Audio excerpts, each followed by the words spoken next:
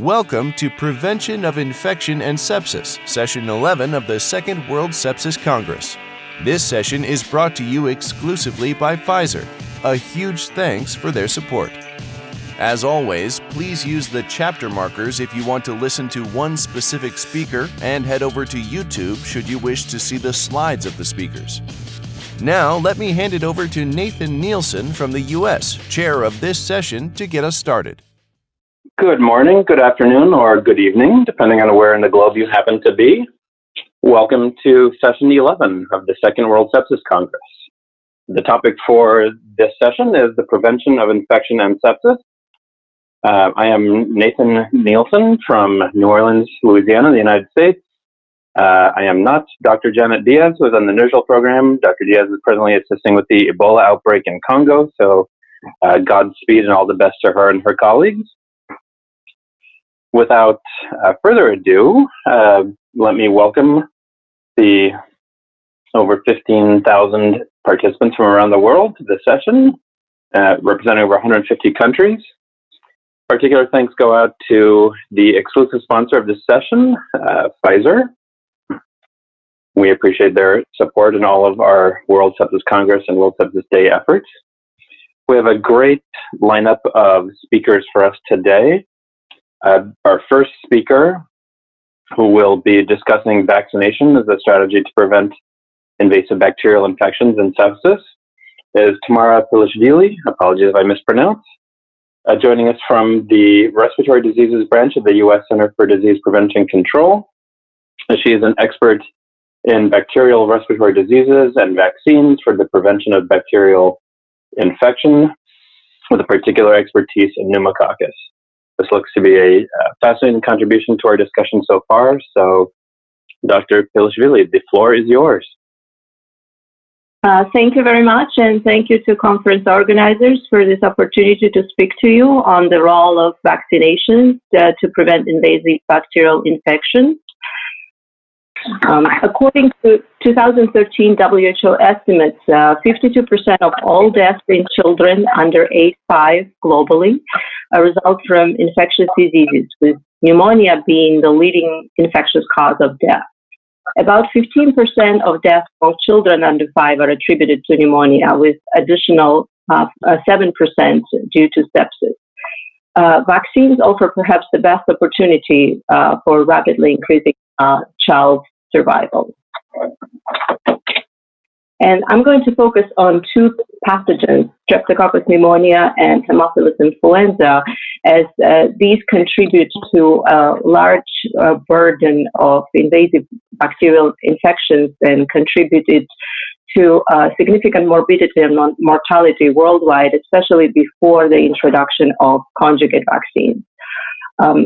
To Streptococcus pneumonia specifically, 14.5 million episodes of severe pneumococcal disease were attributed among children less than 5, with over 500,000 deaths occurring annually in children under 5. And if we look at the map of where these deaths occur, most of the mortality, over half of the deaths occurred in Africa, and countries with highest incidence of deaths due to pneumococcal infections are in the developing world. In terms of the burden of Haemophilus influenza type B disease, which is the only vaccine-preventable fraction of the Haemophilus influenza infections caused by Haemophilus influenza, 8.13 million episodes of severe hip disease occur in children under 5, with around 200,000 deaths annually in children under 5. And these estimates are also from WHO around 2008. And if we look at the map also where these deaths occur due to hip infections, it looks very similar to the map of pneumococcal attributed deaths, where most of the deaths occur in developing countries. Well, luckily, there are vaccines available, very effective vaccines for the prevention of both pneumococcal and Hib infections. And for the sake of time, I'm focusing on these two pathogens and on the two vaccines to prevent infections caused by Streptococcus pneumonia and Haemophilus influenza type B. Pneumococcal conjugate vaccines, currently there are two formulations available on the market, the 10-valent pneumococcal conjugate vaccine and 13-valent pneumococcal conjugate vaccine. These vaccines are immunogenic in infants. They induce immunologic memory, and the response can be boosted. The first formulation, the 7-valent vaccine, was available since 2000. And most of the vaccines, when measured, the burden of disease that they were able to cover when they were introduced, around 70 to 80% of invasive pneumococcal infections, depending on the region, were covered by the available vaccines. And the pneumococcal conjugate vaccines are used on various schedules with 3 or 4 dose infant schedules, and some countries have also introduced conjugate vaccines for use among adults. Now, if you look at the map of infant introduction of the pneumococcal conjugate vaccines, one of the first countries introducing the 7-valent pneumococcal conjugate vaccine was the U.S. And since then, through 2017, 142 countries introduced pneumococcal conjugate vaccines into their national immunization program. So a great success has occurred in terms of the introduction of pneumococcal conjugate vaccines in the world. The U.S., which is one of the earliest countries that has introduced the vaccine, their infections, invasive pneumococcal infections, have reduced dramatically since the introduction of the vaccine. When the 7-valent vaccine was introduced, the rates of invasive pneumococcal disease were measured at around 100 per 100,000 in children under 5. And since then, since the introduction of the 7-valent vaccine in 2000 and then the 13-valent vaccine in 2010, the infections have reduced, invasive pneumococcal infections have reduced to around 9 cases per 100,000. And infections that are caused by strains that are covered by the vaccine have virtually been eliminated in the U.S. And very similar picture has been observed in other countries that have introduced either 7 or 10-valent vaccines. There are certain groups, like persons with underlying conditions, or in certain geographic areas, for example, in the U.S., American Indian, Alaska Native populations have experienced disproportionately higher rates of invasive pneumococcal disease. And one of the examples is in the Navajo population, American Indian Navajo populations, that where the rates of invasive pneumococcal infections were measured in children at around 200 per 100,000, which is almost a double. More than a double, actually, than in the general U.S. population. However, after introduction of the conjugate vaccines, the same success story has been demonstrated in these populations where the infections caused by strains covered by the vaccine have virtually been eliminated. In addition to benefits of reducing invasive infections caused by pneumococcus, one of the additional benefits of the conjugate vaccine has been reduction in antibiotic-resistant infections.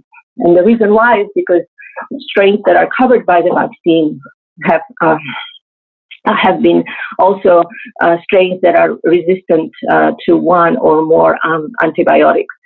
And so what the countries that have introduced the vaccine have observed also is the reduction in antibiotic non-susceptible infections. In terms of Hib conjugate vaccine, Hib vaccines have been introduced before pneumococcal conjugate vaccines in the world. There's only one vaccine against type B disease that is available currently. There are 6 capsular serotypes for Haemophilus influenza, but type B caused around 95% of all Haemophilus influenza disease infections caused by Haemophilus influenza. There are various formulations of the vaccine, from monovalent to part of the multivalent vaccines. This is a conjugate vaccine, and just like a pneumococcal conjugate vaccine, it provides herd immunity because it reduces nasopharyngeal carriage and transmission, and therefore benefits are observed even in unvaccinated populations. And as I said, Hib vaccine was introduced into childhood immunization schedule much earlier. In the U.S., it was in 80s. On infant schedule with either 3 primary doses or 3 primary doses with a booster, depending on the formulation. If we look at a map of introduction of the vaccines a little earlier, then conjugate vaccines, but at the same time in the world, in the rest of the world, the uptake of the Hib vaccine has been slower compared to the developed countries. But through 2015, 192 countries introduced Hib vaccines into their national immunization programs. And the effectiveness of these vaccines has been demonstrated, efficacy has been demonstrated through clinical trials, but then the success stories came from all countries that have introduced these vaccines into their national immunization program, with reductions observed in meningitis caused by Hib, in invasive infections, and mortality attributed to Hib. And they was demonstrating very high effectiveness of this vaccine against Hib infection. In the U.S., a more recent story, because the vaccine has been introduced in the 80s, infections due to Haemophilus influenza type B have virtually been eliminated, and the rates of infections have been at all-time low for the past decade or more. However, infections due to non-type B infections have increased, and most of this increase is attributed to non-typeable Haemophilus influenza, or mostly type A, in terms of the typeable Haemophilus influenza and type A Haemophilus influenza. And there's actually a vaccine in the pipeline against type A Haemophilus influenza disease. As I mentioned, in the U.S., the Hib vaccine was introduced much earlier, and that's where most of the benefits were observed, where the rate of incidence of Hib meningitis decreased from around 25 per 100,000 to less than 5 per 100,000 over a course of less than a decade. And just to conclude, vaccine-preventable invasive bacterial infections contribute to significant morbidity and mortality worldwide. Use of conjugate vaccines, PCV and Hib, have led to reduced morbidity and mortality caused by these bacterial infections that contribute to a lot of disease burden due to invasive bacterial infections. And pneumococcal conjugate vaccines reduce pneumococcal infections in children as well as adults through indirect herd effects, because these vaccines provide herd immunity and also reduce antibiotic-resistant infections. And there are further benefits expected through higher valency PCVs as well as non-type B vaccines that are in the pipeline. And I would like to conclude with that. Thank you very much. Fantastic talk, Dr. Pilashvili. Quite excellent in showing the worldwide effects of these vaccines, the potential to decrease infection, morbidity, and suffering worldwide. I have one question, then we have one from our audience as well. My question, what do you see as the major barriers into improving vaccine uptake and access worldwide?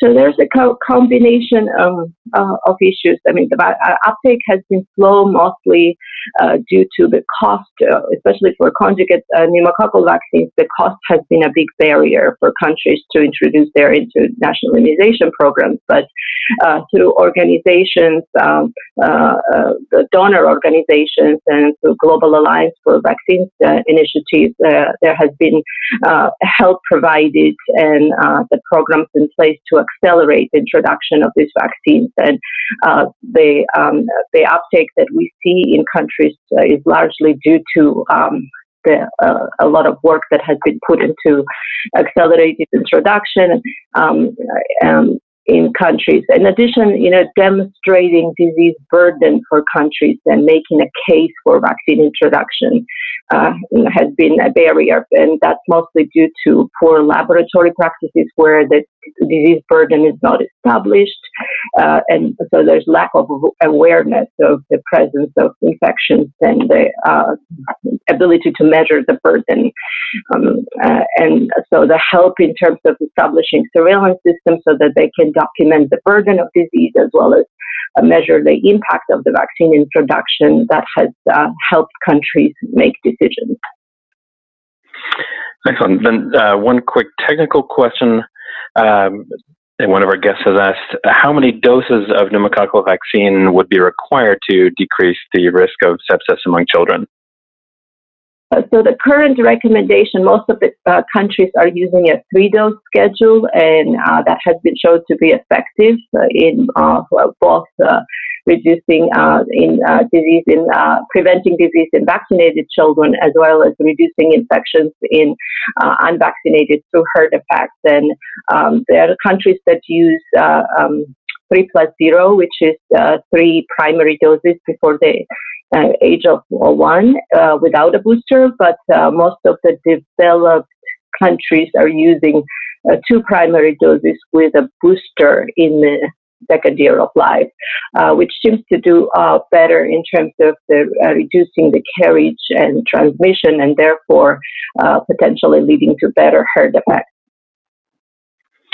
Excellent. Well, unfortunately, we need to be moving on. Thank you very much, Dr. Pilishvili, for a great beginning to our session.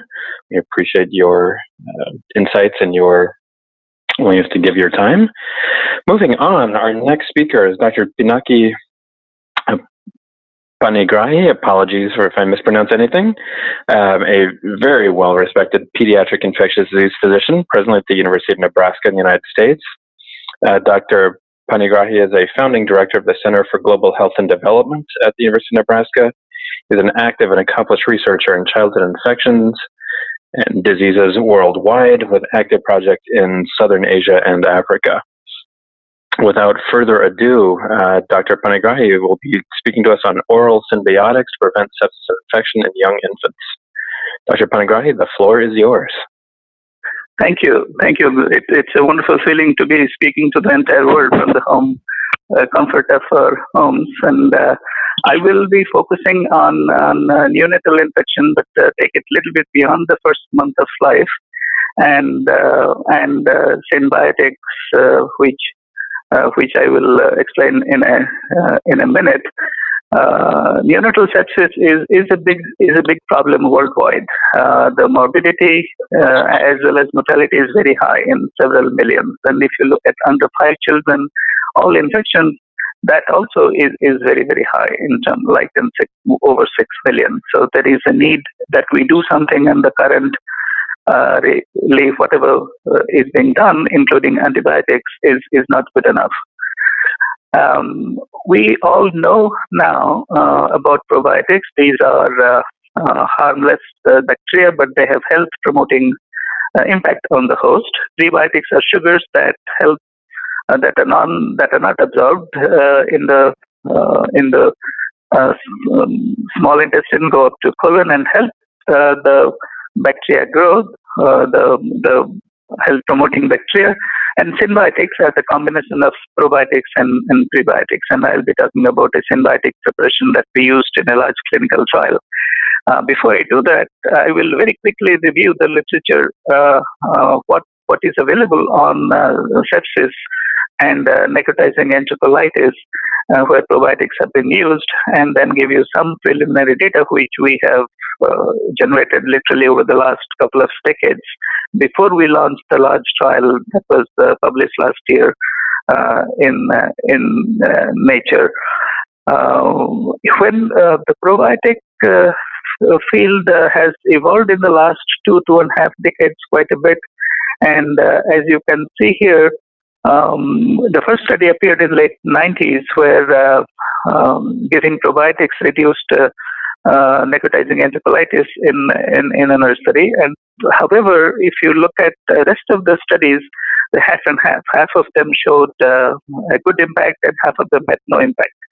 And the same continued until recently, where some of these studies were very small, 40, 50, 100 baby studies.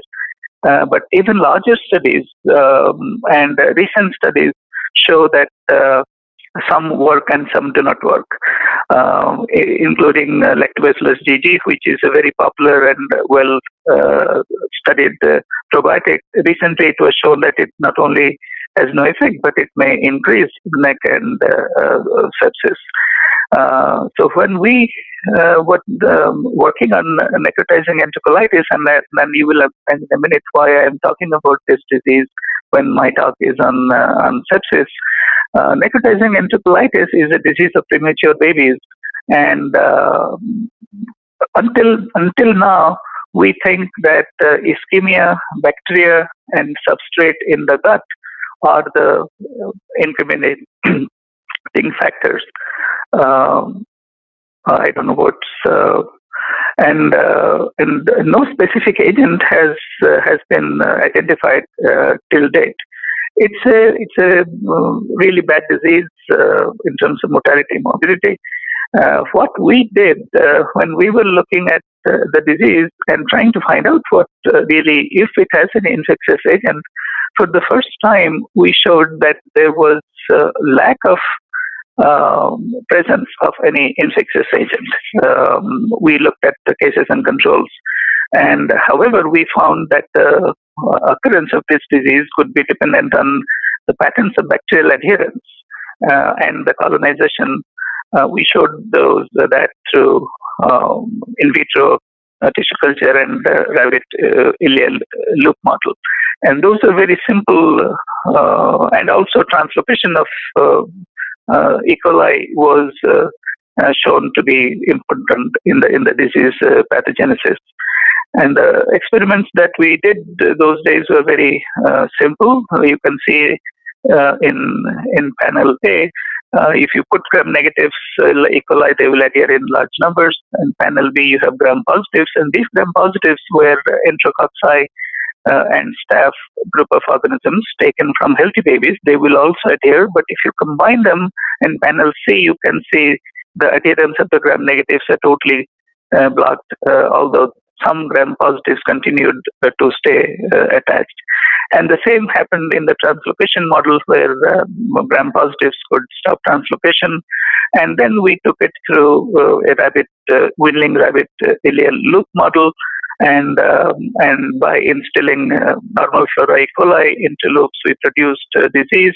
And when we combined the same E. coli along with some gram-positives, we could protect disease. And at that point, and in these models, we saw that normal flora E. coli could produce disease, and translocation and attachment was to our mind the key. And specific gram-positive organisms, coag-negative staph like staph epi and enterococci, could protect disease. And there was always concomitant sepsis in this model. And in our patients, the same thing happens when we have a neck patient. They have sepsis. So and then we thought, can we really prevent this disease by giving enterococci or staph epi to our patients? And the answer was obviously not, because those are pathogens, and quite a few of our patients get sepsis due to those pathogens. So we thought about probiotics. Can we give probiotic? Which one to use, and how many, what time? And then when we went to the market, obviously it was flooded with all different kinds of probiotics. and with very little or no scientific evidence as to why it should be chosen. And no wonder people call probiotics as snake oil at that time. We didn't know whether it is going to colonize the neonatal gut. We didn't really know how exactly it may work and it will in the pathogenesis. So we did some small hospital-based trials, and as usual, we took LGG to see if it will colonize, and some other known strains, and they did not colonize at all in the neonatal gut. These are small 30, 40 type A studies. So we thought art is being used from really a box of chocolates. We don't know what we're going to get or what. So we went ahead and started screening strains, over 280 strains from all different sources. We started with Bifido, then went with Lactobacillus acidophilus and several Plantarum strains, and finally, again through these adherence and translocation model, and finally found that only 2 strains out of close to 300 worked in our models. One was the Plantarum and the other one was the Salivarius, and it did the job that we wanted it to do in the model. This is the normal ileal loop. When you give E. coli, these are non-pathogenic, not belonging to any of the pathogenic E. coli groups.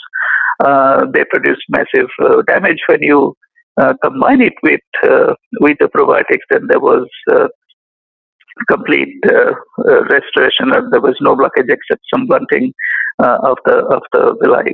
Then we took it through typical tox studies through neonatal rabbits to make sure that it is safe before we gave it to infants. And then we did 2 hospital-based trials. The first one is to see the safety and also to see if it colonizes. And in fact, indeed, the symbiotic, when we added the prebiotic, helped, and it colonized for up to 4 months. Then we did another study in about 280 babies, and finally launched the big trial in the community where sepsis is the biggest killer. And this study was designed as an individually randomized trial, and we planned to enroll about 8,000 babies with 80% power to detect even a 20% relative rate reduction. But in about in the middle of the study, when we had enrolled 4,600 babies, the DSMB stopped it because there was evident impact in one arm, and then it was unblinded, and there was the effect was seen. This was done in the eastern part of India, in Orissa, which is a research poor state and has a lot of disease morbidity. We chose 2 different districts in 2 geographic areas, and several villages were taken under for the trial, and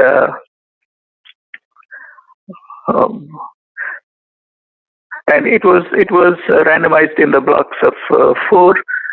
And we gave the preparation to newborn babies not on day 1 because they can have early onset sepsis and birth asphyxia and other problems, but in the first 4 days of life, day 2, 3, or 4, and then watch them at home for 60 days.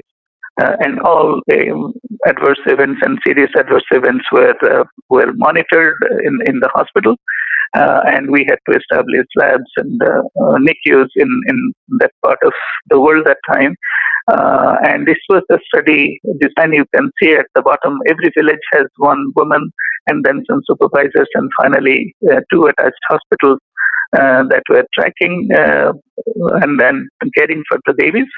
And we screened over 7,000 infants, of which 2,500 were excluded for different reasons, and about 2,200 enrolled in each group. You can see the exclusion criteria. There were some that were already, by the time we reached the homes, they were more than 4 days old, and some were preterm or low birth weight, which we also excluded.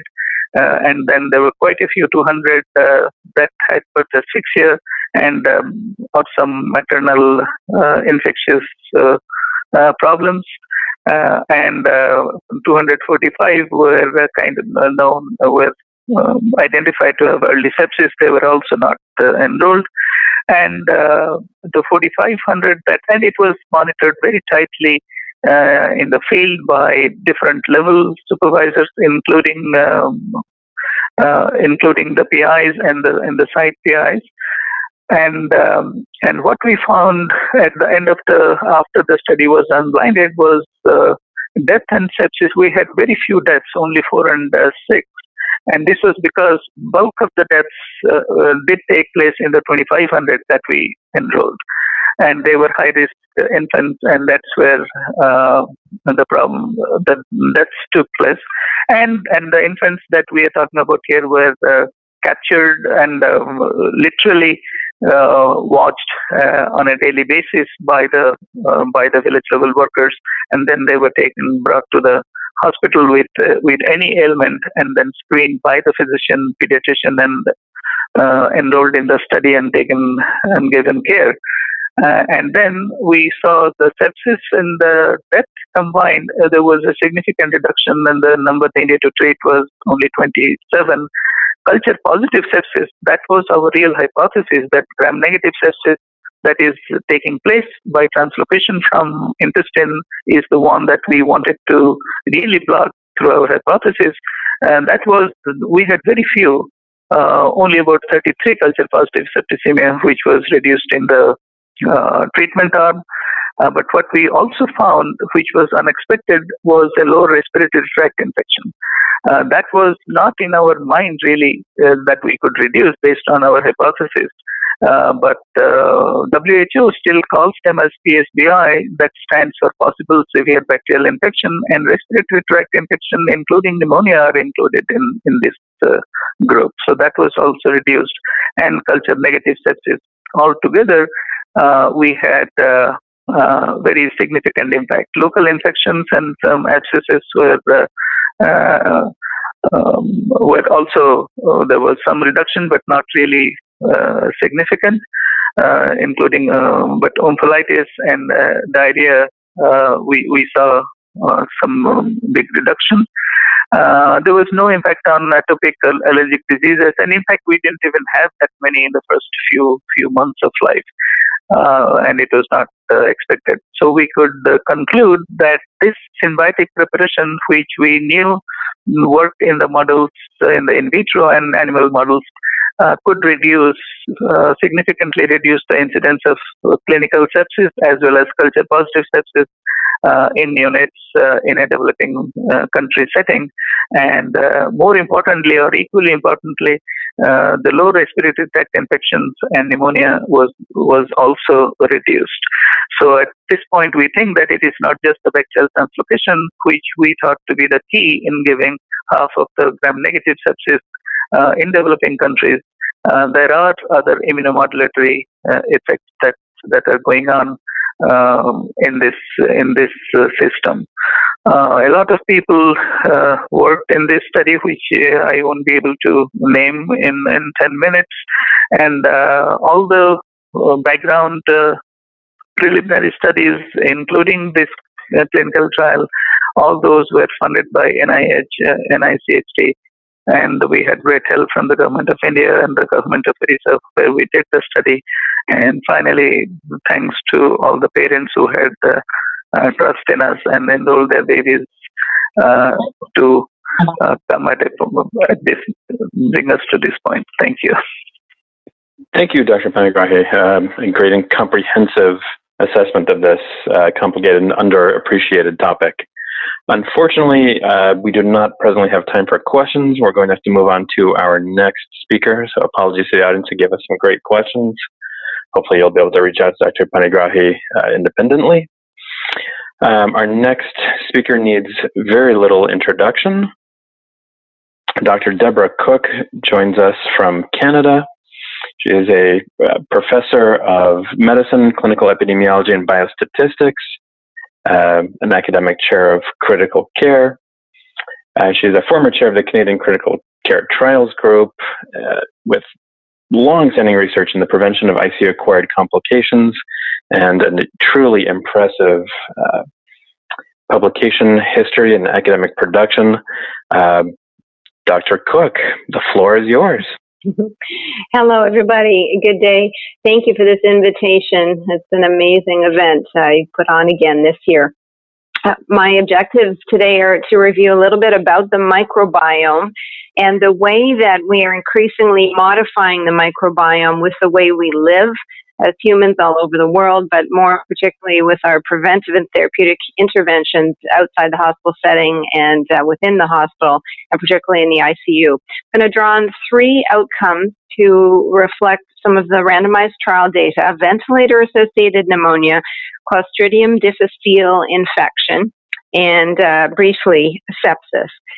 The idea of the definition is just to point out we use the word microbiome, but we are referring to the genomic material of the microbiota, or the organisms that we live symbiotically with. So the definition of the microbiome is really rephrased as microbiota, the ecological community of commensal, symbiotic, and pathogenic microorganisms that live in us or on us. We are completely outnumbered by microbial cells. Our human cells are outnumbered 10 to 1, and the genetic production of material also, we're way outnumbered by protein coding genes by the bacteria. So if we think about that as the background definition, and acknowledge the importance of bacteria that we live with, we know that 1 to 3% of our body weight is contributed to by the microbiome, and there has been a huge increase in the research interest on the microbiome. Notably, an NIH-funded project, the Human Microbiome Project, has helped to indicate to us whether or not different disease states are related to different taxa and communities of bacteria: depression, gastrointestinal disorders, asthma, obesity. There's a range of associations that I'm sure you have been reading about, and the number of publications on Medline, for example, PubMed, has increased exponentially on the microbiome. There are many modern day influences to be aware of. I'm sure many of you know that the way babies are delivered, the way they are fed, our attention to hygiene in some parts of the world, the food processing, the antimicrobials administered not only to humans but to animals that are eaten in many parts of the world, and achlorhydria, or acid suppression, which is so common in the community setting as well as in the hospital setting, influence the microbiome. And during critical illness, people come to the intensive care unit with many of these modulators at play. And there's been a suspicion that if we further modify the microbiome in the ICU, we maybe can mitigate some of the complications of critical illness. And this phenomenon may be unrelated to the antimicrobials that are given to patients in the ICU. So the concept is that everybody starts with a microbiome. It may or may not be a healthy microbiome based on the acute and chronic illnesses we have as citizens in the community. But when people become critically ill, whether or not it's from motor vehicle accident or pancreatitis that may be non-infectious causes of critical illness, our microbiome may become so-called the unhealthy pathobiome. There has been, following the NIH initiative, the ICU Microbiome Project, which is a very interesting initiative to try to better characterize what we refer to as the dysbiosis that occurs when patients become critically ill. And simply, and perhaps oversimply said, there are some health-promoting bacteria living within us, on us, in us, and those that are more pathogenic, those that are potentially pathogenic, and the association between disease states out in the community and the microbiome has been rather mirrored in early publications, such that mortality rates seem to be associated with different microbial patterns during critical illness, both on admission and throughout the course of critical illness. And of course, the gut has been the focus of a lot of these analyses. So the idea that we modify the unhealthy pathobiome and help patients recover to reacquire their healthy, or at least base state microbiome has been popularized, and biotics may be this mechanism. And of course, the biotics we think often about are antibiotics, but that's not what I'm going to speak about here. It's probiotics. So the definition, according to the World Health Organization, is commercially available microorganisms which, when ingested as individual strains or in combinations of strains, offer potential health benefits to the host. So you can see this is a very general definition and acknowledges the many types of microorganisms which could be ingested in combination or singularly. It doesn't speak about dose, doesn't speak about duration.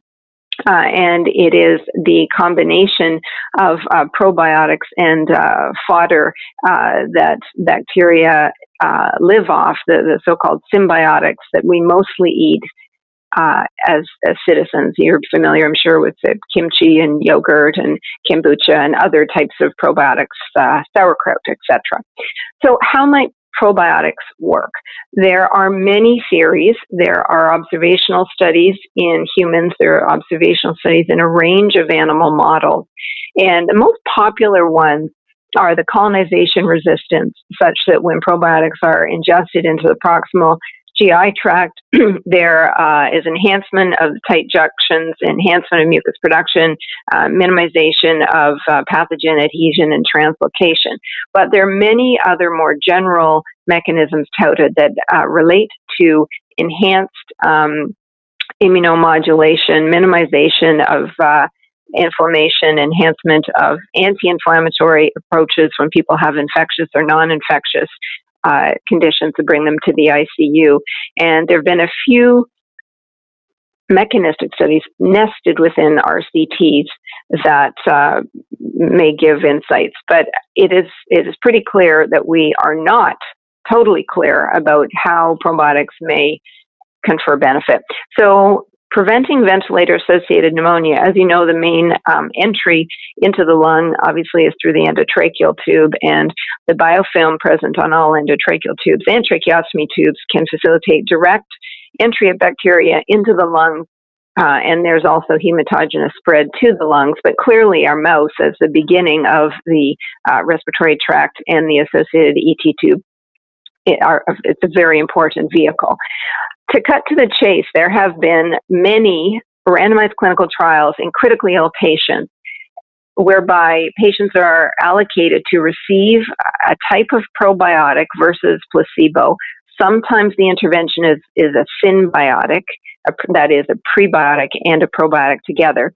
And the patients have been followed forward to identify pneumonia. Pneumonia, of course, defined many different ways by different authors. And you can see on the forest plot here, there is a risk ratio of about 0.74, suggesting a 25% or so reduction in ventilator-associated pneumonia with these randomized trials. Of note, only about 1,200 patients randomized in the whole of the world's literature.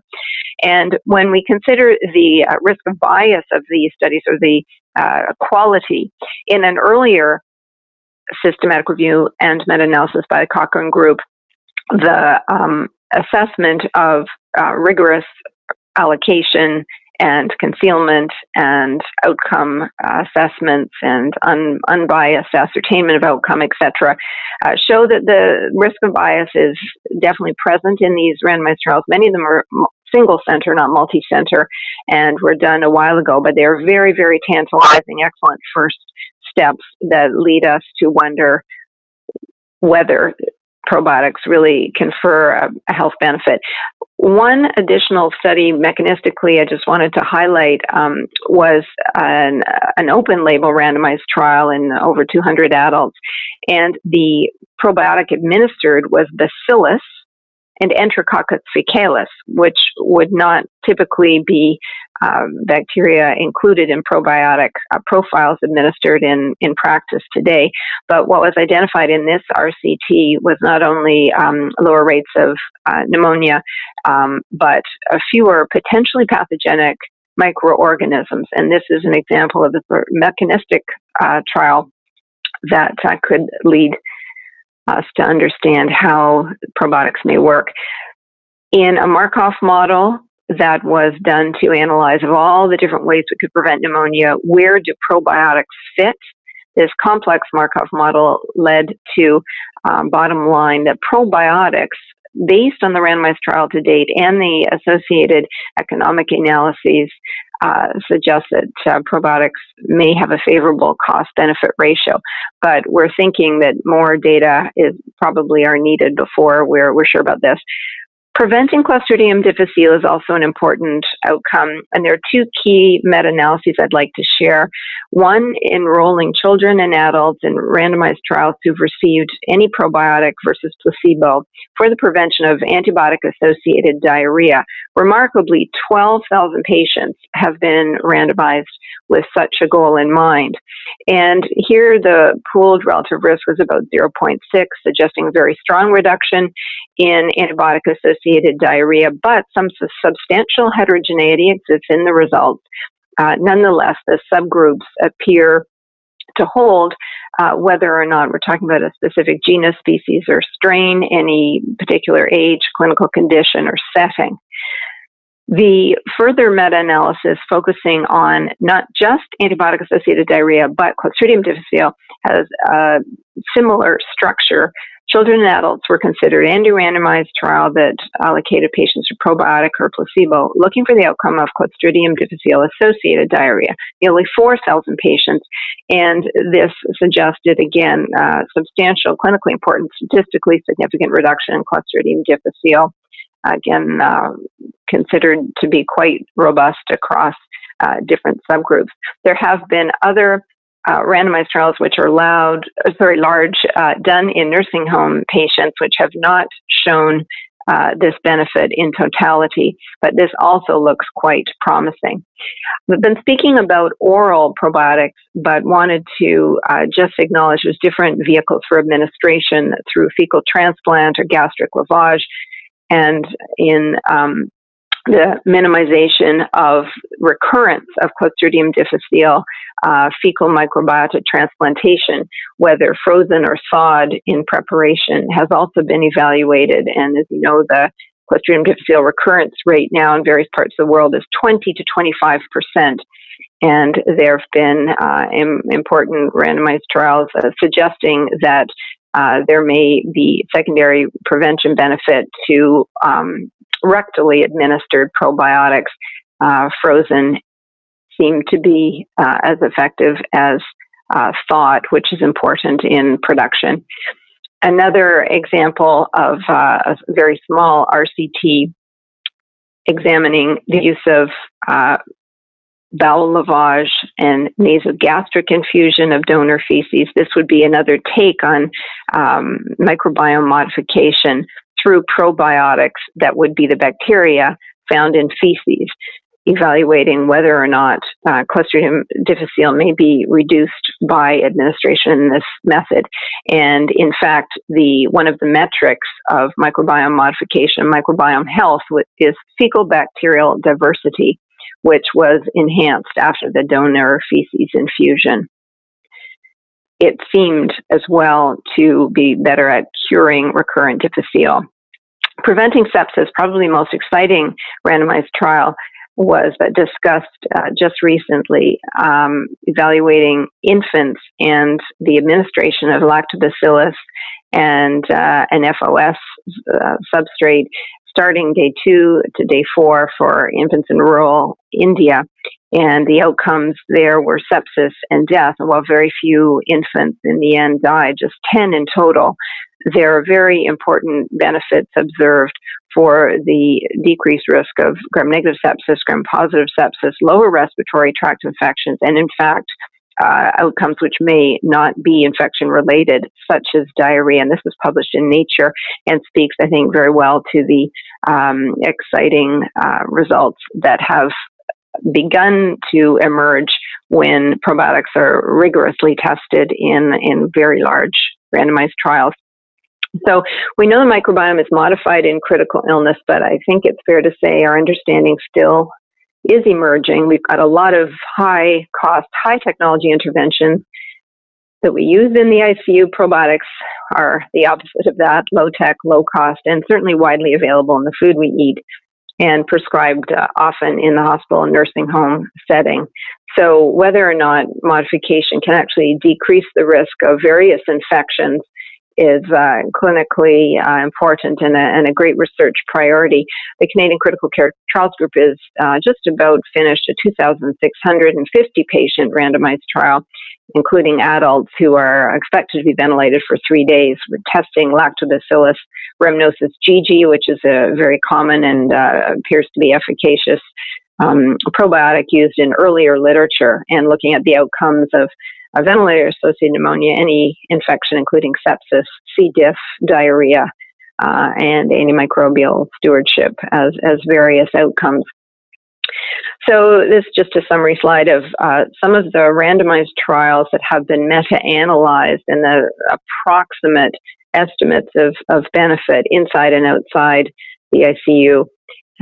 While the jury's not totally decided on the impact of probiotics, certainly these look to be promising yet diverse in their effect on patients in the ICU. So I'll stop there. Thank you. Dr. Cook, thank you. What a great overview of a very timely and certainly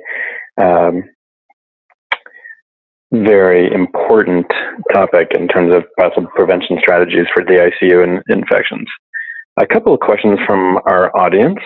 In your opinion, what combination of bacterial probiotic therapy is the most beneficial? Which regimens did the evidence most support? It's a great question. Probiotics have not been tested well against each other.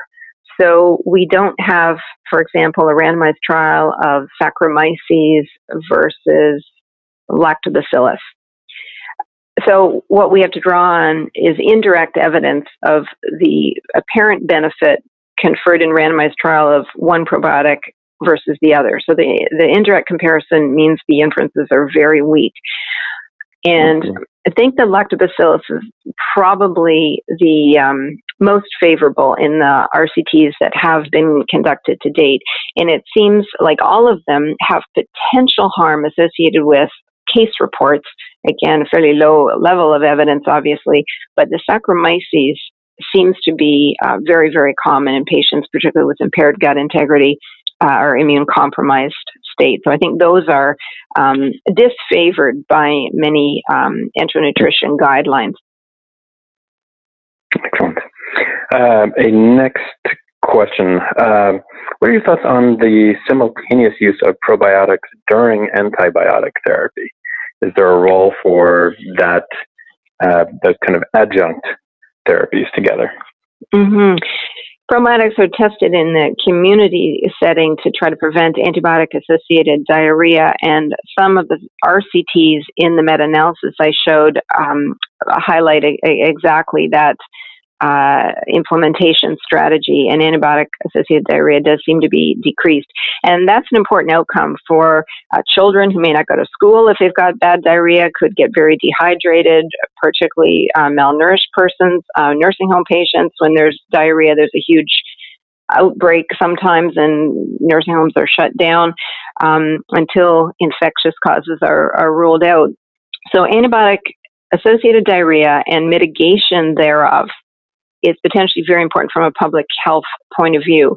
And I know lots of family docs give probiotics whenever they prescribe an antibiotic. We don't do that in the ICU, generally speaking, according to many of our formal and informal surveys, because obviously we'd be giving a lot of probiotics out. We're hoping to answer that question with the PROSPECT trial to understand the influence of diarrhea, because many, many other things cause diarrhea in the ICU, as we know. Of course. Well, last quick question, that was certainly not an easy one. Your thoughts on the use of probiotics in the immunosuppressed patient population? Tricky question. Many cancer patients take yogurt at home to eat. Many cancer centers, oncologic critical care centers, avoid the use of probiotics for hospitalized patients. It's unclear, but profound immunosuppression which could occur by convention during critical illness, it's thought to be a worry. Most of the trials these days exclude people with severe neutropenia, HIV, etc., more sort of classical immunosuppression profiles. But again, safety data are needed in the form of randomized trials for sure. Absolutely. Well, Dr. Week, thank you so much for a great talk and some great answers to some very complicated questions. Greatly appreciate your time. Oh, thank you. Take care. Moving onward, our next speaker, who unfortunately will not be able to join us live, so I apologize to the audience. We will not be able to take any questions. However, our next speaker in the critical care arena needs very little introduction. Dr. Greet Vanderberg is a very well-established figure in international critical care. She is presently the head of intensive care medicine at the University of Leuven in Belgium, a full professor of medicine. She has contributed greatly to the field of critical care, particularly in the subfield of endocrinology of critical illness. She has wide-sending recognition and support for research in this field from both the Belgium and the EU, and honors from both the German National Academy of Sciences and the Royal College of Physicians in Edinburgh. Again, unfortunately, we will not be able to take any questions as Dr. Vanderberg cannot join us live, but we look forward to hearing her talk now. Thank you so much. Thank you for the invitation to speak about nutrition in the ICU is less more. This is my conflicts of interest slide. The work that I present here today is only funded through formal official governmental research grants from the European Research Council and from the Belgian government. Undernutrition is associated with adverse outcome of critical illness. This is known for quite a long time, and this applies to adult ICU patients as well as pediatric ICU patients. But of course, association is by no means proof of causality. You know, the chicken or egg question. And given that most studies showing that association between undernutrition and adverse outcomes were on enteral nutrition, the risk of bias is very large. Indeed, the sickest patients are the ones that don't tolerate enteral nutrition, and hence the association of undernutrition with adverse outcome could be explained by the illness severity on one hand, or it could be caused by the undernutrition. The only way to know the causality in that association is by performing randomized controlled trials. We have performed 2 very large multi-center RCTs on this topic. The first one in adults, the ePANIC trial, published in 2011, 4,600 patients included, and the second one in pediatric ICU, the PPANIC trial, published in 2016. The design of the trials, both of them, was identical. So the state of the art was to use early parental nutrition to supplement any insufficient enteral nutrition from very early on during the first week and up until full enteral nutrition was achieved. That was the state of the art. The intervention was to omit that early parental nutrition throughout the first week in ICU. Both groups had early enteral nutrition attempted, but unlike what the cartoon suggests, this was often not successful, not even on day 7 in the ICU. Particularly surgical patients don't tolerate enteral nutrition well. There were patients who didn't have a functional GI tract available. They were all in the trial. And so that could mean that patients who were in the late PN arm received no nutrition at all up until the morning of day 8 in ICU. So this was a comparison of early full feeding with accepting early macronutrient deficit. It's very important to note that both groups received early micronutrients, and this is important to also do if one would implement the strategy in clinical practice. Give the micronutrients, even if you don't give the parental nutrition. Now, the results were striking. Not giving parental nutrition accelerated recovery in adults as well as in children. What the figures show here is the likelihood of being discharged from ICU or the likelihood of being discharged alive from ICU to penalize for death as a competing risk. And all the graphs show the same thing. The patients who were randomized to the late PN group did better. The effect size was larger in the pediatric ICU. The effect size was larger in patients without a functional GI tract. The effect size was larger in the sicker patients. Second outcome was that not giving parenteral nutrition in the ICU resulted in fewer infections, again, both in adults and in children. And again, the effect size was larger in the children. And again, it applies to patients with sepsis or septic shock. They were all in the trial. It was a very important subgroup, and they responded similarly. Then we did some further analyses to identify whether there were subgroups who might have been benefiting, for example, from the parenteral nutrition. And I don't have time to show you all the data, but what we found was that the more patients were at risk, the more severely ill they were, the more susceptible they were to harm by early parenteral nutrition. And again, both in adults and in children.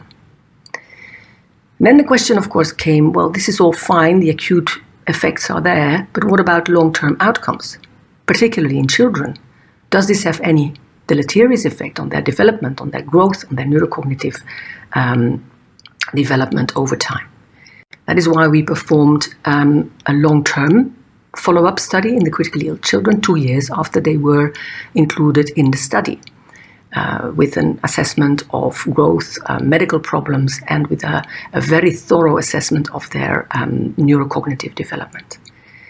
It was very important to note that there was no harm whatsoever from late PN. There was no difference between late PN and early PN patients for growth, for their medical condition, for parts of their neurocognitive development, but there was a benefit. Patients who had been included in the trial on late PN had a better development of inhibitory control, working memory, metacognition. They had less externalizing problems and a better visual motor integration. So not only are there the short-term benefits from late PN, also in the long term, the children do better. These are unpublished data at this moment.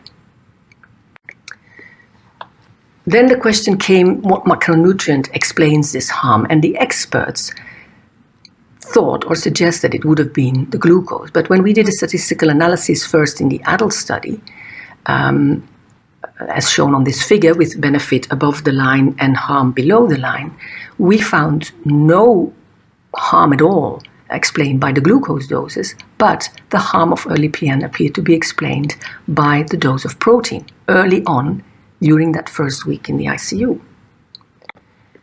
However, in the adult study, there was collinearity among amino acids and lipids because we used an all-in-one product, and therefore this study didn't allow to assess the separate impact of lipids versus protein. But we could do that in the children's study. Indeed, in the children's study, the different macronutrients were titrated separately. And we found that also in the children, it was the amino acids that were the culprits, not the glucose. This figure shows you the likelihood of acquiring a new infection in the pediatric ICU. On the x-axis, you see days in ICU throughout the first week and the number of patients who were still there on that time point. And the symbols show you hazard ratios per dose of the three macronutrients. In this case, the risk of acquiring a new infection later on. And again, it's very clear that it is the protein that explained the harm, not the glucose nor the lipids. Similar findings for weaning from mechanical ventilation that was delayed by early parenteral nutrition. And again, it was the protein dose that explained that harm, not the glucose or the lipids. And similar findings for likelihood of being discharged alive from the pediatric intensive care unit. The dose of protein explained the harm.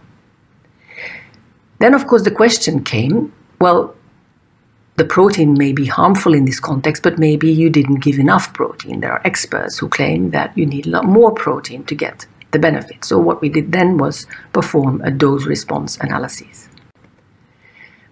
As you can see illustrated here, this is the analysis. The plateau is at about 40 to 50% of the recommended doses. So studies that came later and that compared like moderate doses of protein with high doses of protein didn't see a difference in outcome, but in that range, the harm was already there.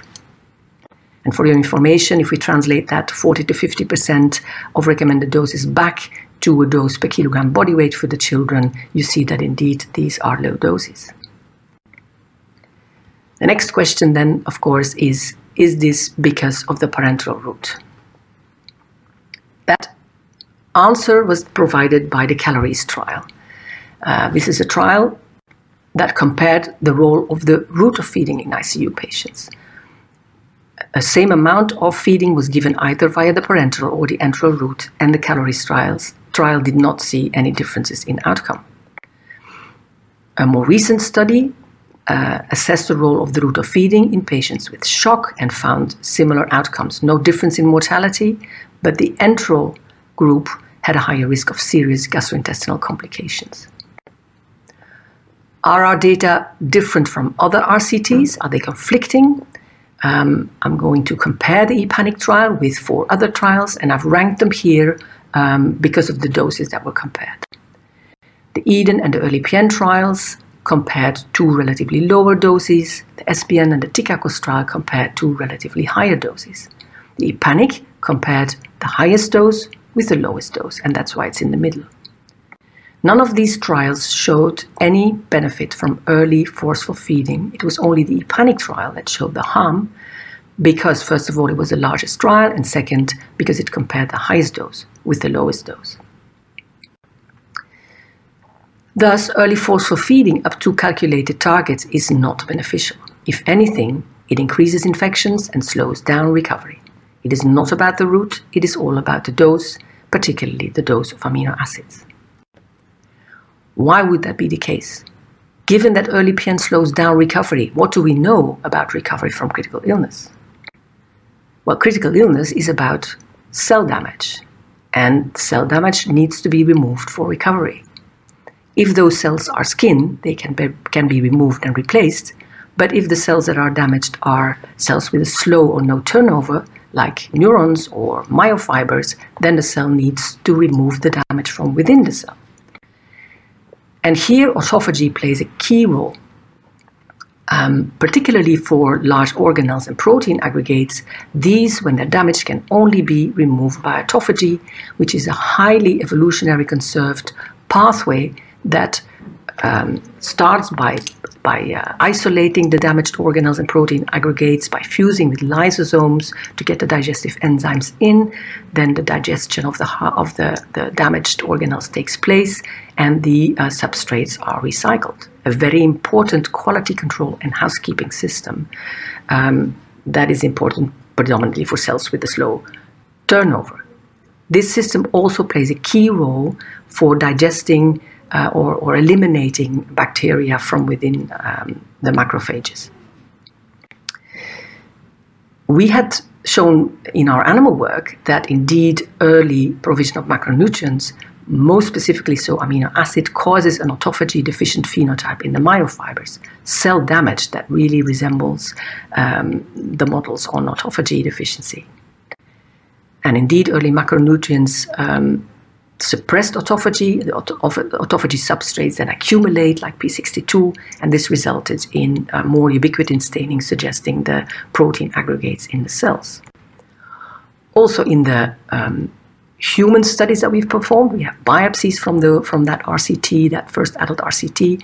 We found that early macronutrients suppress autophagy, and also in the myofibers, ubiquitin staining was increased by early parenteral feeding. This was functionally relevant because early parenteral nutrition induced more weakness and slowed down the recovery of the weakness, and this was explained by the autophagy suppression as indicated in the previous slide. Just briefly, there is also another pathway that plays a role. If you give amino acids during critical illness, this increases glucagon profoundly. And increased glucagon activates a sort of futile cycling in the liver, burning the excess of the amino acids.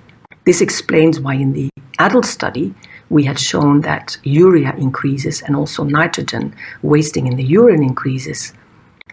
And a similar finding was done for the pediatric study where urea increased in the early PN group from as soon as the amino acids were kicked in.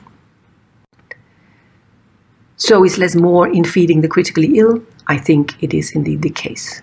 So what do we do in clinical practice? During the first week in ICU, we only give that dose of enteral nutrition administered via the normal gastric route, no forceful feeding through jejunal tubes or anything like that. So it's the gastric dose that is tolerated by the patient, no pushing, but very importantly, we do give micronutrients from admission onward.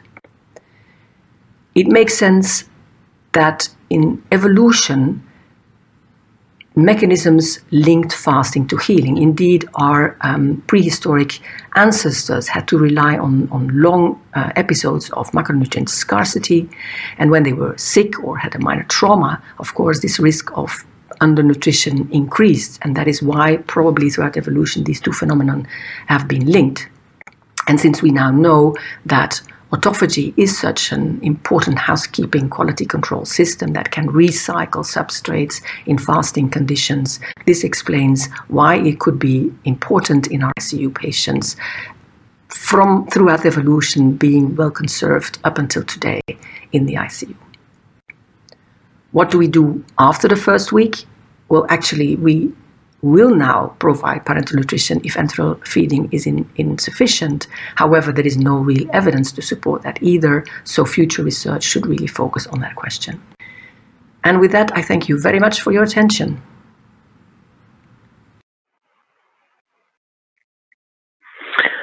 Well, Dr. Vandenberg, wherever you are, thank you for a truly excellent talk, extremely thought-provoking, and certainly not only with robust science, but also some distinct clinical management implications for those of us that practice critical care on a regular basis. Unfortunately, as mentioned before, Dr. Vandenberg was not able to join us live, so there will be no questions. I apologize to the audience. Before we move on to our next speaker, let me just remind everyone that World Sepsis Day is coming a week from today, September the 13th. Please follow the World Sepsis Day events on all of your favorite social media platforms. We are live on Twitter, Instagram, Facebook. Please check us out.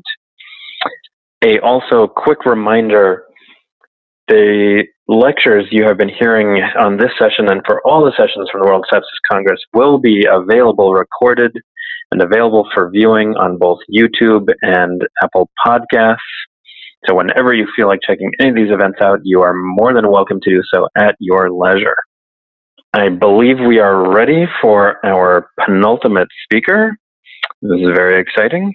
Dr. Petra Gastmeyer joins us from Berlin, where she is the director of the Institute of Hygiene and Environmental Medicine, and a very active researcher and speaker on hospital-acquired infections and their prevention. This would be a very important talk for those of us that practice clinical medicine in a hospital setting. So without further ado, I believe Dr. Gastmeyer is ready. Excellent. Yes. Let us begin. Yeah, hello, nice to hear you. I would like to talk about how to prevent hospital-acquired infections. 2 years ago, Cassini et al. Published their paper about the burden of hospital-acquired infections in Europe.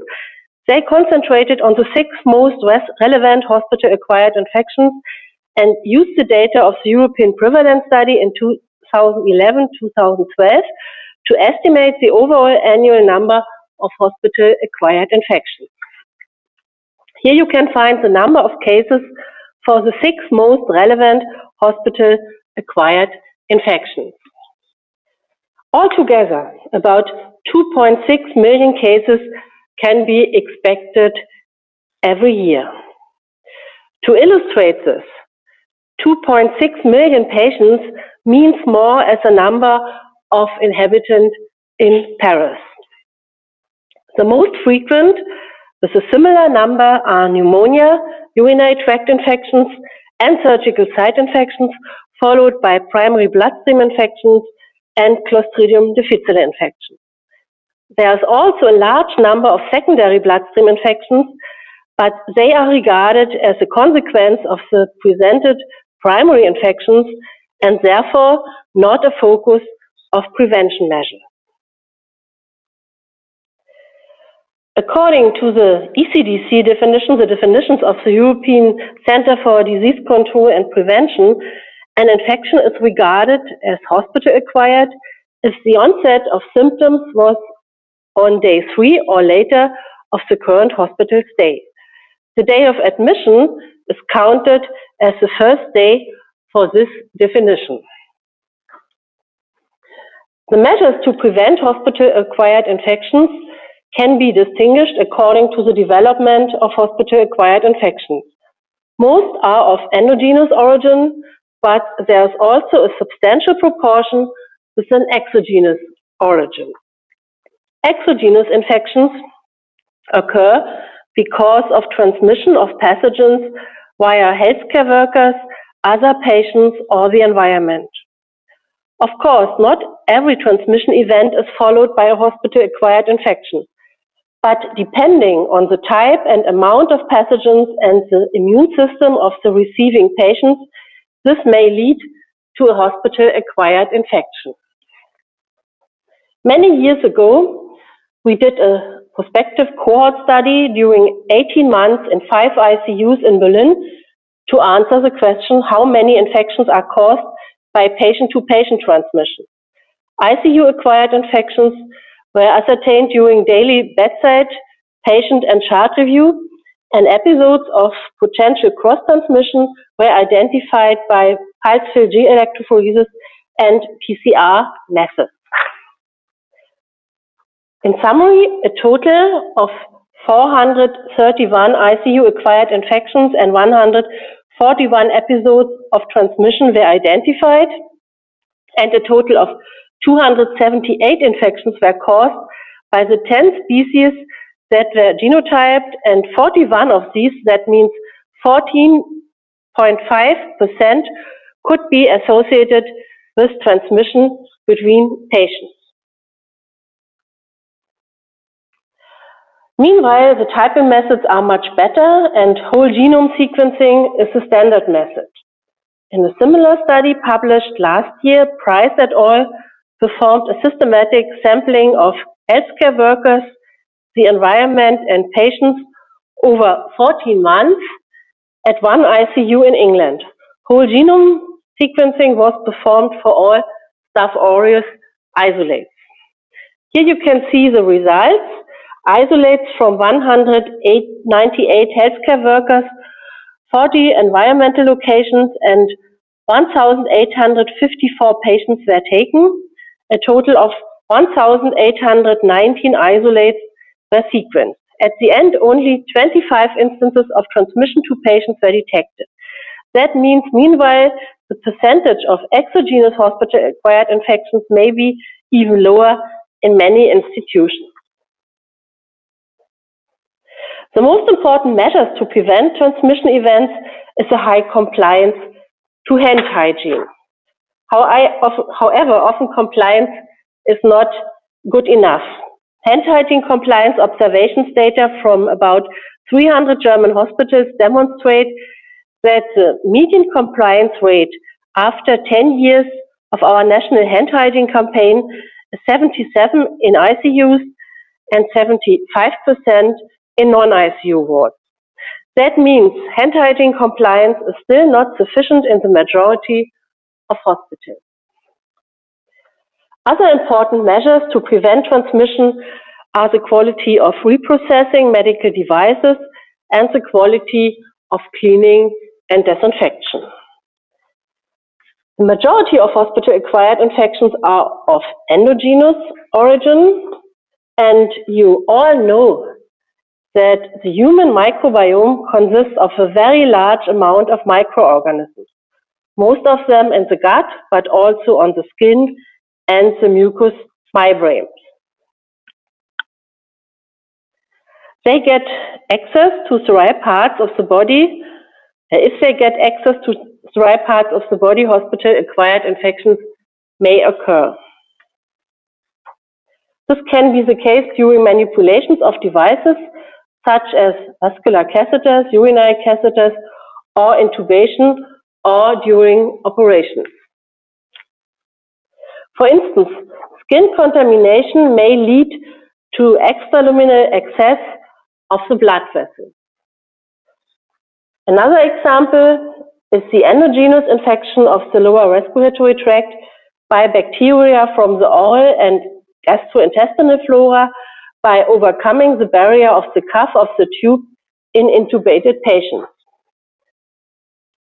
The urinary catheter leads to contamination of the bladder, and during abdominal surgery it may come to contamination of the surroundings of the intestine. Meanwhile, we know that it's possible to decrease the endogenous infections by multimodal prevention measures. They are often also called a bundle approach. The effectiveness of a bundle approach depends on the baseline situation in the own institution, the individual bundle components, and the compliance with bundle components. Meanwhile, a large number of systematic reviews is available demonstrating that it is possible to decrease hospital-acquired infections substantially by a bundle approach. In general, 40 to 60% of device-associated infections can be reduced by this approach. In addition, dysbiosis is a crucial factor, in particular in the group of intensive care patients and patients with bone marrow transplantation. Mucosal barrier injuries and translocation may also lead to the development of hospital-acquired infections. Measures against dysbiosis, mainly in the group of ICU patients and patients with BMT, are antibiotic stewardship, fecal transplantation, and the use of probiotics. Meanwhile, we have also an overview about a large number of systematic reviews investigating the use of probiotics to prevent hospital-acquired infections. A reduction of 25 to 70% can be achieved for prevention of hospital-acquired pneumonia, urinary tract infections, surgical site infections following abdominal surgery, and hospital-acquired Clostridium difficile infection. The key factor is the implementation of evidence-based infection control measures. To achieve a good implementation, we need enough healthcare workers on the wards. We need qualified infection control staff.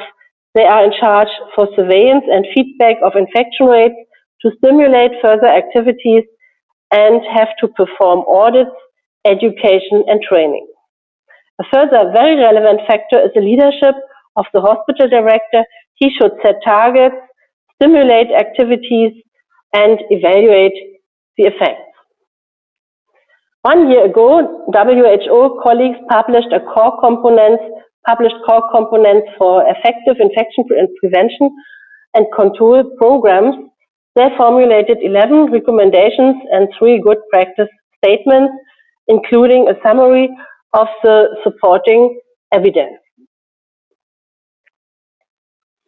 Meanwhile, they also created an assessment tool for the national and the hospital level to determine the situation of the own institution and on a national level with regard to core components. This seems to be a very useful tool to improve infection control and prevention.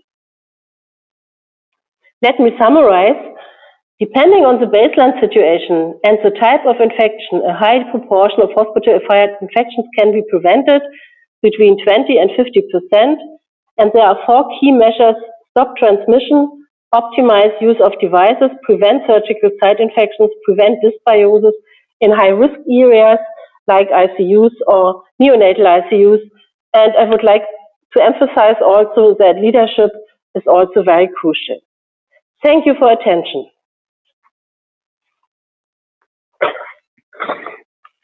Dr. Gassmer, thank you. What a great presentation of a very important topic within the prevention circles, particularly in the inpatient and ICU world. A couple of questions. A simple question, and I have a simple answer for our audience. What is the single one thing that we can do most effectively to prevent hospital-acquired infections? Yeah, I'm convinced that the single most important measure is to perform good hand hygiene. Absolutely. And what do you think the biggest barriers to the implementation of good hand hygiene is? I mean, it's such a simple thing, right? But why are even in good healthcare systems like you have in Germany, where is adherence so underwhelming? Yeah, despite we did a lot of education, it's still the case that many healthcare workers do not really know what is an indication for hand hygiene. And another main barrier is that they feel that they have not enough time for hand hygiene. But in reality, this is not the case. We did a study and we have seen that even under very good conditions, no understaffing and no overcrowding, the healthcare workers had a relatively low compliance to hand hygiene. So it's the most important point is to establish a culture where everybody is very good in hand hygiene and can achieve a very good compliance to hand hygiene. Excellent. It's so important. My other question, and I really like when you brought this up, when you talk about bundles of care, what do you think the difference is between these rigid bundles that kind of come down from above, the Ministry of Health or from different large-scale organizations, versus institution-specific bundles? What do you think the advantages or disadvantages of each of those approaches is? I like institution-associated bundles because I think that each institution has different problems. And I believe it's not so appropriate to use the same bundle in every institution. Perhaps you have a very good compliance to one or two elements of the bundle in your institution, then it makes much more sense to put your emphasis on the other elements of this bundle or to add another element. But it's necessary to have a good overview about the situation in your hospital. That means you have to perform compliance observations to see what happens in my ICU.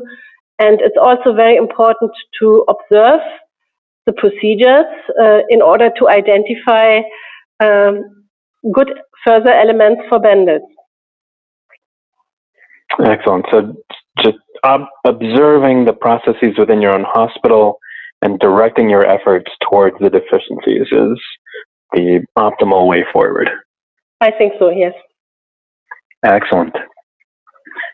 Well, Dr. Gasmay, thank you so much for your time this morning and for a great and extremely timely talk. We will be moving on now. Thank you. To the final speaker of session 11, Dr. Benedetta Allegranzi. Apologies for any mispronunciations. Dr. Allegranzi joins us from the World Health Organization, where she's a specialist in infectious diseases, tropical medicine, infection prevention, and control, and in fact serves as the coordinator of the Infection Prevention Control Global Unit of the WHO, including the Clean Care and Safer Care program. A very busy woman, presently involved in activities controlling Ebola, among other pressing responsibilities. So, without further ado, Dr. Allegranzi, welcome. Hello, thank you very much for your introduction, and good morning, good afternoon, good evening to everyone online. So thank you to the organizers for inviting me, and I'm also very pleased to follow on from Professor Gassmeyer because she really put the foundations for this important topic of healthcare-associated infections, which, as you all know, are often cause of sepsis and sepsis shock.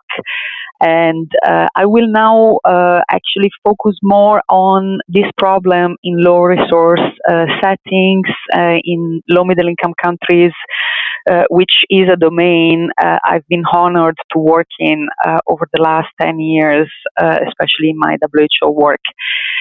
So first of all, to remind everyone that prevention is one of the key focuses of the resolution on sepsis, which was passed by the World Health Assembly last year.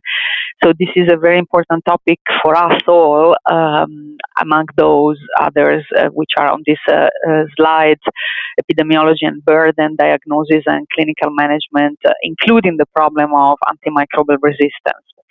So as I said, I will focus now on the problem of HAIs in low-middle income countries, and to show this map that comes from a systematic review and meta-analysis that we conducted in 2010, published in The Lancet, and also in a WHO report, which documented that this problem is much more remarkable in low-middle income countries, with an average prevalence of 10%, but in high-quality papers increasing to 15%, as compared to our meta-analysis in high-income countries, where the prevalence, in particular in Europe, was on average 8%.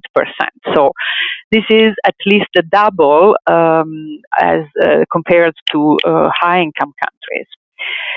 In the next slide, we can see in the same study we conducted sub-analysis related to critically ill patients, so comparing again data on incidence density in high-income countries and low-middle-income countries. I have no time to detail all the data, but from this slide, you can see that the comparison leads to an incidence in high-risk patients, which is from 2 to 3 times higher on average, but for some types of infections, it was up to 13 times higher. So we are talking about overall HAIs in critically ill patients or device-associated infections in the same type of patients.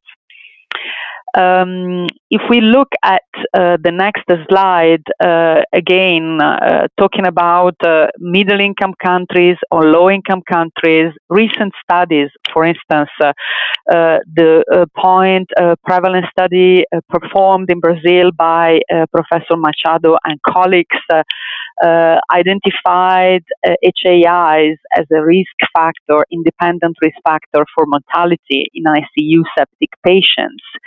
Or another study which was published early this year, demonstrating that infection is the most frequent complication of surgery in Africa. This was a very large study covering 25 African countries.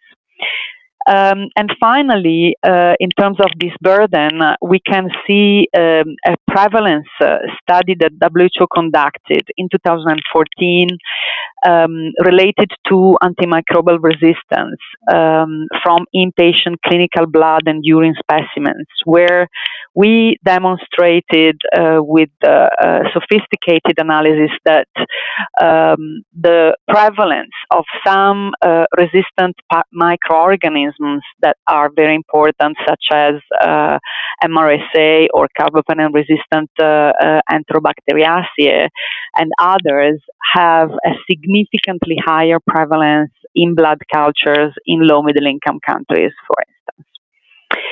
So my colleague Petra has already talked about what are the solutions. She focused on specific measures and gave a very good overview of this. And now I will try to focus on other aspects and especially discuss the challenges in low-middle income countries or low-resource settings. So WHO developed a number of guidelines which are based on rigorous assessment of the evidence and also expert and implementers and users consensus. On this slide, you can see a number of guidelines that we issued over the last few years on specific problems. The most important guideline I want to focus on is this one, which is related to what are the core components for effective IPC programs. These guidelines are based on evidence. Several systematic reviews are the base of this and have been published in the literature. There are 8 core components according to the evidence and to the experts, which go from an IPC program, both at the national and the facility level, the availability of guidelines and SOPs for the prevention of HAIs, education and training, HAI surveillance, and monitoring, auditing, and feedback of IPC practices.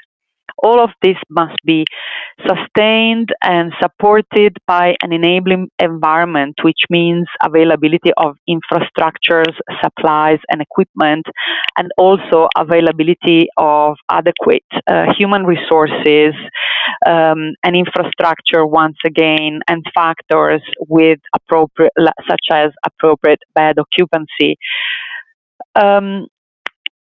These guidelines also include aspects related to the facility level, and here in this slide, which features a section of an infographic we issued on prevention of sepsis this year, tells you that IPC programs, and in particular hand hygiene approaches, are effective in reducing HAIs at the facility level.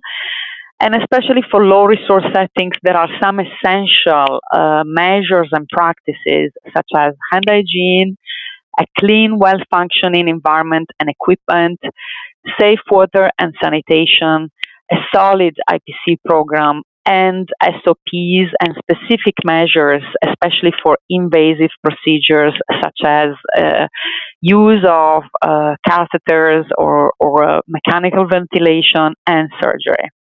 These are the basics, which are very important for low-middle income countries in particular. We also published a paper in the Lancet Global Health, which highlights, according to many experts and international organizations involved in IPC, what are the priorities for IPC in the next 5 years, in particular for countries which have just started their journey in establishing or improving IPC programs. And you can read the paper. I don't want to mention what are these priorities because these are also reflected in the next part of my presentation. So now, according to our experience over many years, and also the lessons learned from many colleagues we are in dialogue with, what are the challenges to implement IPC in low-middle income countries? First of all, the problem is that HAIs and IPC are not on the top of the national health agenda. And indeed, many countries may have a policy or a plan, but there is a gap between having policies and plans and actual implementation. Another problem is that there are lack of reliable data on HAIs due to poor laboratory support and surveillance systems, and therefore, not knowing the problem, you cannot also be proactive in putting in place solutions. Other issues are lack of expertise, lack of qualified and trained IPC professionals, in general, limited human resources and understaffing, and inadequate budgets at the national and facility level dedicated to infection prevention and control. There are also issues in gaps for wash and infrastructures. Supplies procurement are also a problem. And finally, everywhere in the world, but in particular for low-middle income countries, there is a need for adaptation and tailoring to the cultural setting and local context, and according to available resources of any SOPs or guidelines that we develop. And this is a challenge in itself, of course. So to support what I've just said, you can see WHO conducted a survey on AMR, national action plans, looking at infection prevention and control programs as well. And you can see that in over the world, only 58% of countries report to have a national IPC program and an operational plan and national IPC guidelines. And even worse is the fact that only 13% report to undertake compliance with these guidelines assessments and assessment of the effectiveness and impact of these programs. Another element is several studies, including a WHO report, which highlight that there are clear gaps in availability of water and sanitation at the facility level worldwide. And you can see here that, for instance, availability of water in healthcare facilities was 38% lacking water, or 50% in a more recent systematic review. And WHO also conducted studies on the level of hand hygiene programs worldwide, and you can see the red bars are related to Africa, where the average of progress of IPC programs is significantly lower compared to the average in general and also to other regions in the world. So we have to say, however, that when we talk about implications for low middle income countries, we need to emphasize once again that the resources invested are worth the net gain, irrespective of the context and despite of costs incurred, because infection prevention and control is cost effective.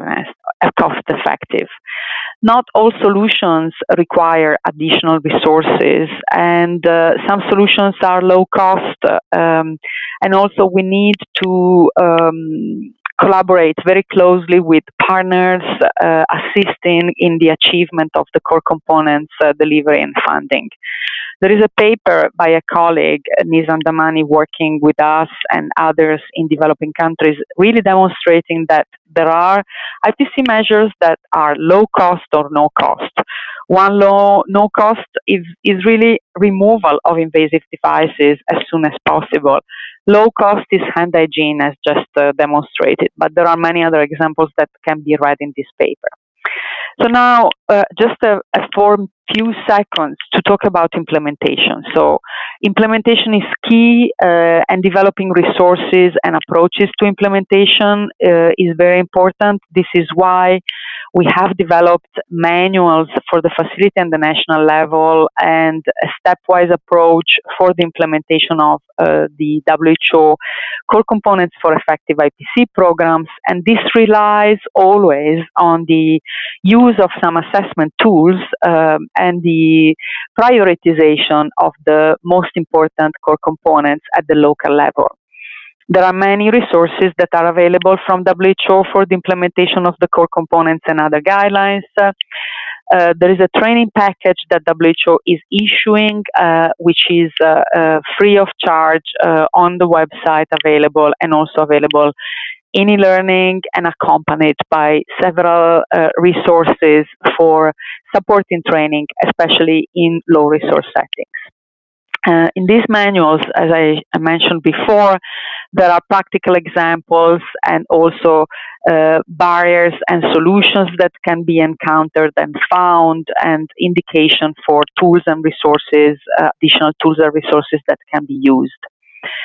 A good example of adaptation and adoption of the core components has been done very recently by MSF, which took the core components and tried to understand how to implement them at the local level in their facilities worldwide, and developed a policy framework as well as some assessment tools which help hospitals to adopt multimodal strategies proposed by WHO and score themselves according to a 5-star approach, and therefore be in a continuous improvement approach. And finally, one example provided by WHO in 4 African hospitals is the implementation of a multimodal strategy to reduce surgical site infections. This is a paper we recently published in the Lancet Infectious Diseases, where the authors demonstrated that this approach can really have a significant impact on all preventive measures that in this case were adopted by local teams. And there is a 60% reduction of SSI risk in a varied analysis measuring the effect of this intervention. The success factors for this project were the use of multimodal strategy, the creation and empowerment of multidisciplinary teams, which really led the implementation of these interventions, adapting locally this intervention, the engagement of the leadership of these hospitals, and using a stepwise action plan. And finally, continuing to use data throughout the implementation of this project to learn about the impact of the intervention and continue to improve over time within a safety culture spirit. With this, I conclude, and I thank you all for listening to my presentation. Dr. Allegranzi, thank you so much. What a great concluding talk for our session this morning, afternoon, evening, wherever in the world you happen to be.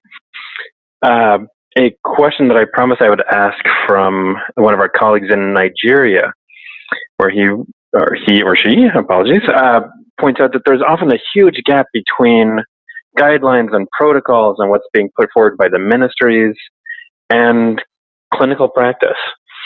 And if you had any thoughts on how to bridge this gap between what's policy and what's actual on-the-ground practice. Yes, thanks a lot. I think that this is a major challenge, as I mentioned. So we are very aware that implementation of these policies that are issued either by WHO or by ministries is the most important challenge. And this is why we offer implementation resources to bridge this gap. I think that the key solution which I propose or we propose is really the local engagement and adoption.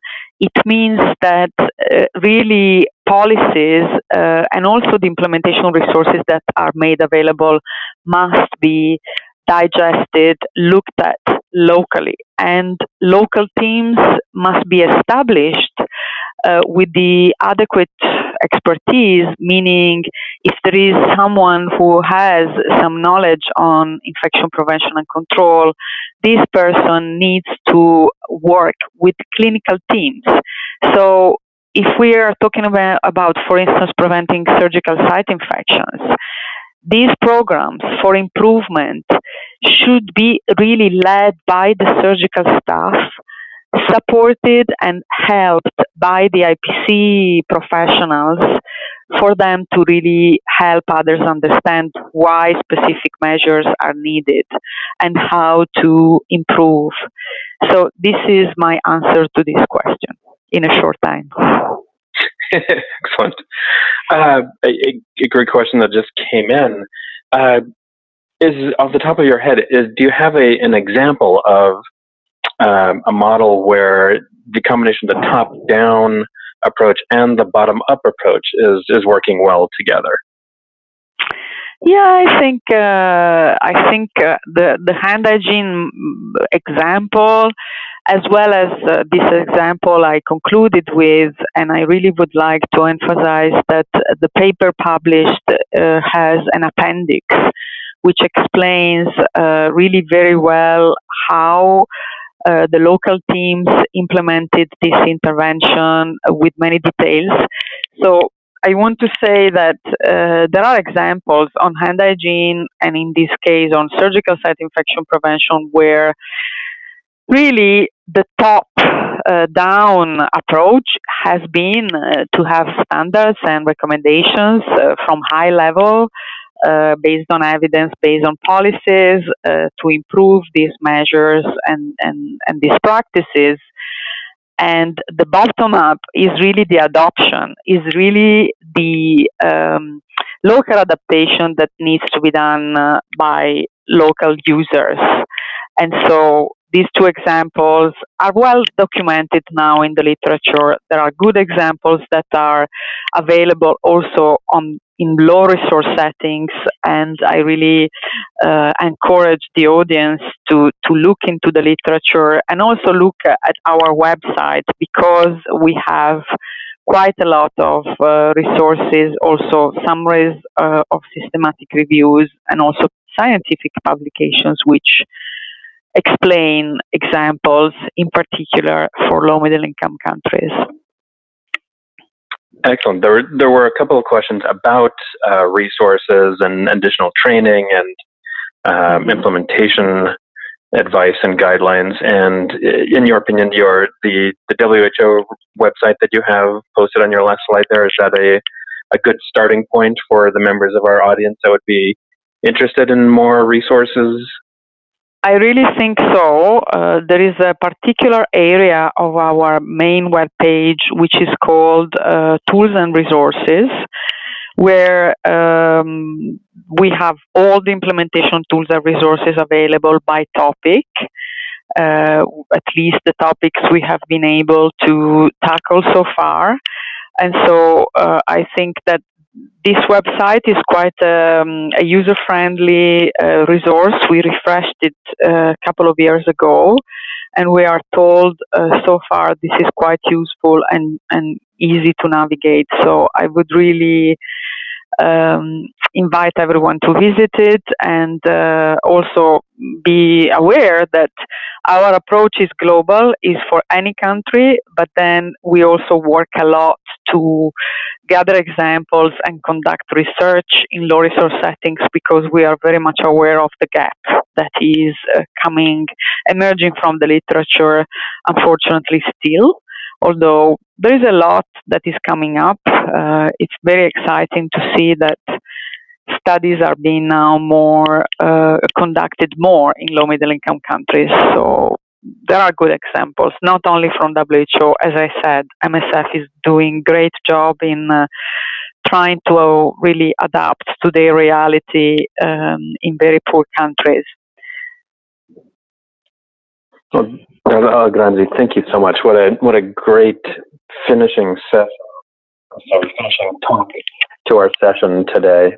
We greatly appreciate your time and experience and wisdom shared with our audience from around the world. Thank you again. Thank you. Well, for the rest of our audience, sadly for me, this concludes our session today. I hope that you found the speakers as enlightening and educational and direct as I have. It's been a pleasure chairing this session again. And before I sign off, I just wanted to remind all of you once again that World Sepsis Day is next week. On the 13th, the activities will be promoted on our various social media platforms. Twitter, Instagram, Facebook all have World Sepsis Days information and activities. Please follow us there. So I will conclude there with a thanks to all of our worldwide sponsors that helped bring you the Second World Sepsis Congress. And I hope you find the rest of the Congress enlightening, informative, and enjoyable. Thank you very much. It's been a pleasure hosting. Thanks for listening, and thanks to everybody who helped making the Second World Sepsis Congress possible.